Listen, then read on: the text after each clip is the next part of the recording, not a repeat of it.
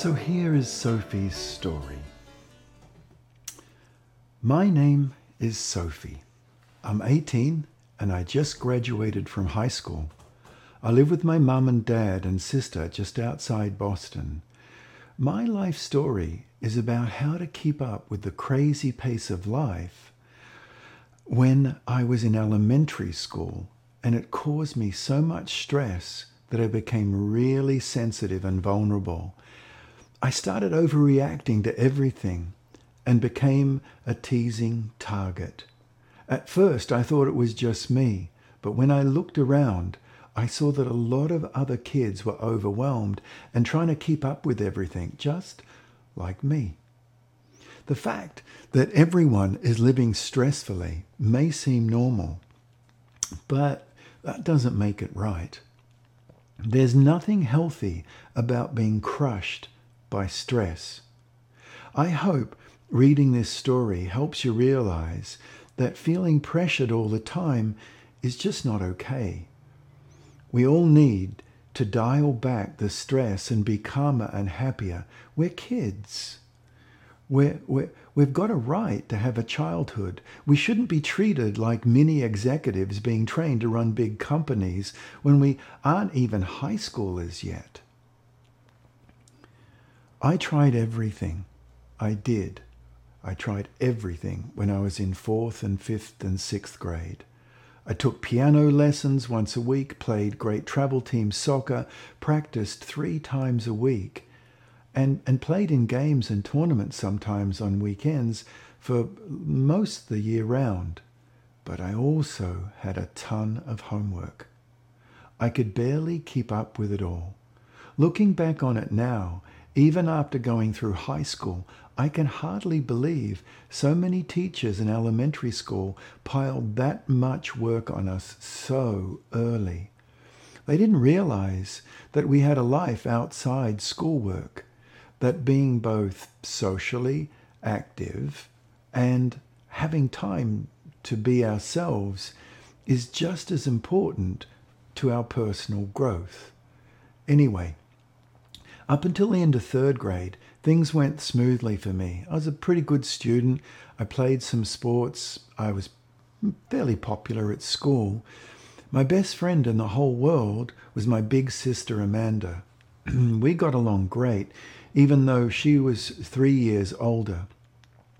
We shared a bedroom, played board games with our friends a lot, went to the same summer camp. She never excluded me from her activities and friendships.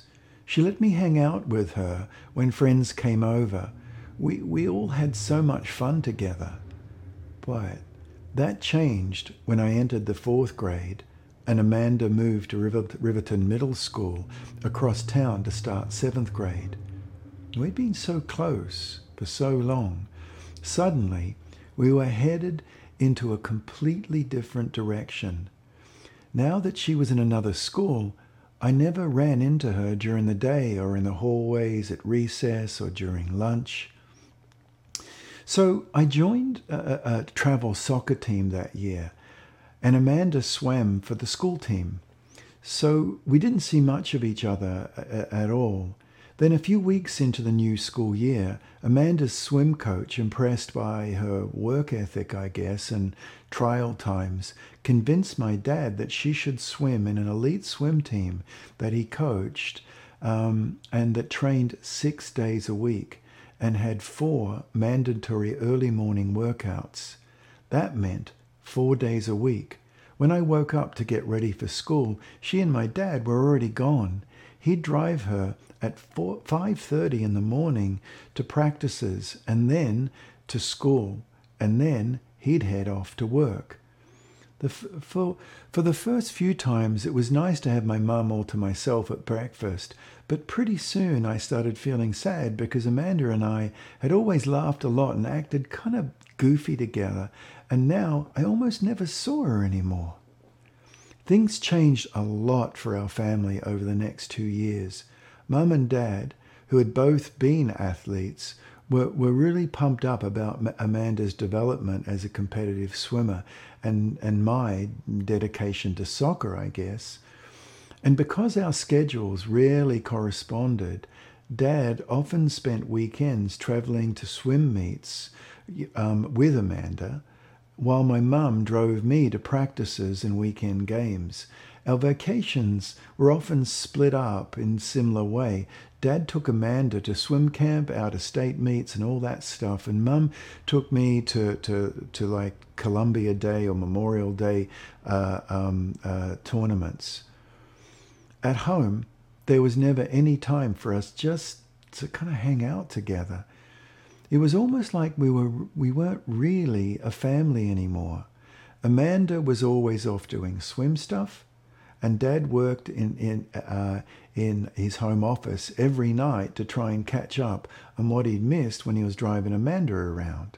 Mum had a little more time because she was a high school teacher, but she often had piles of papers to grade in the evenings. And because of soccer, she became less my mum and more like a team manager or like a chauffeur. We got to talk a bit when we drove to and from practices, if I wasn't too tired that I just fell asleep. But what I missed most of all things was Amanda and I used to do with Mum, such as just baking and like cooking dinner and just kind of regular stuff.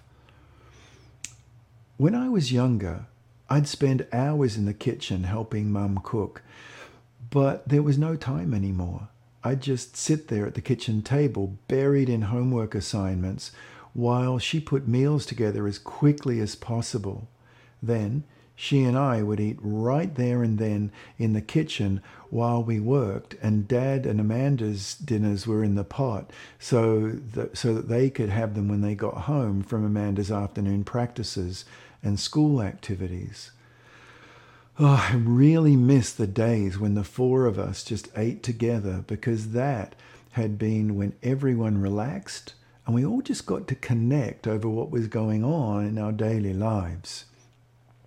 Now, we often ate at different times because everyone was so just kind of on the go. Sunday night dinners was one meal we sat down as a foursome, and that only happened if we were all back at the same time from games and competitions.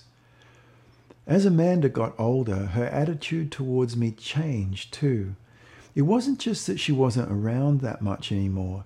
She basically just didn't want me to hang out with her. I don't know when exactly it happened, but somehow my big sister and best friend in the whole wide world had become like my chief rival, sort of. At least that's the way I felt. Everywhere I looked, I was reminded about how great Amanda was. She was like a straight A student throughout middle and high school. She was beautiful and popular and won races so often that Dad brought a wall-to-ceiling wooden trophy case that was mounted in the hallway next to the living room to our house with all her like swimming awards and cups and stuff. I worked hard at soccer and did well at school, but I could never really measure up to her academically or athletically.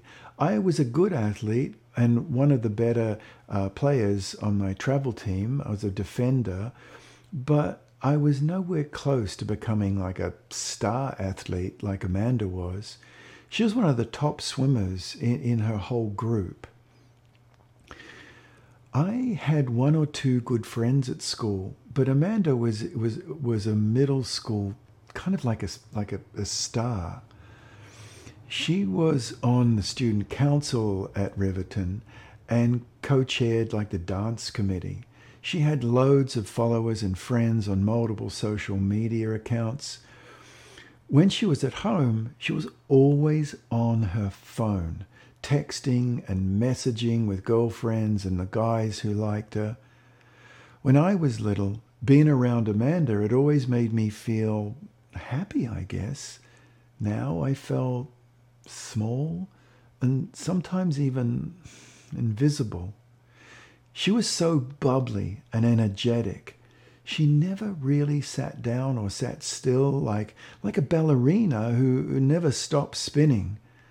The only thing that kept her from being perfect was the fact that she chewed her nails and she talked really fast. The older Amanda got, the deeper she disappeared into her expanded social world. I felt as though I barely existed to her. Whenever I asked her if she wanted to hang out with me, she was kind of curt or sometimes downright mean, really.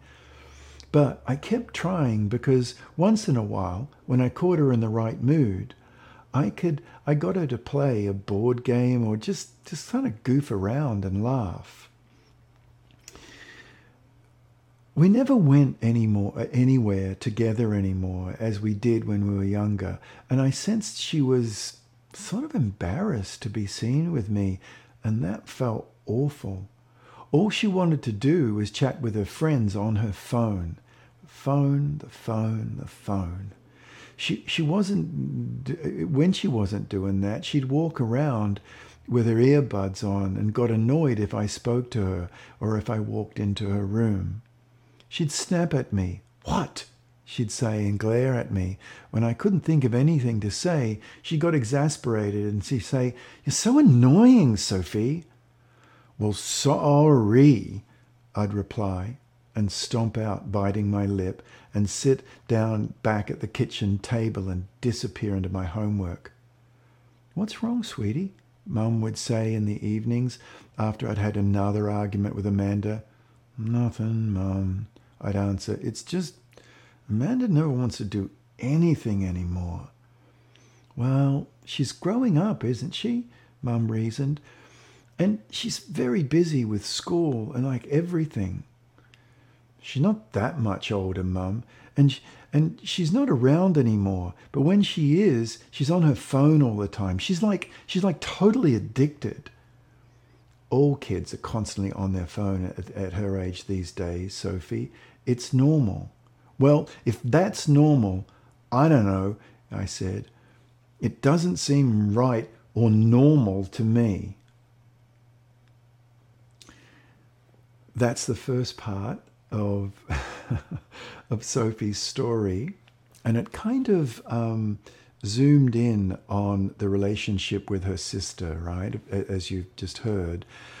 But that could be a relationship to a friend. It could be relationships to kids at school. Luis and I chose to have that zoom in on a family member because of the family being such a secure base and that being eroded for Sophie.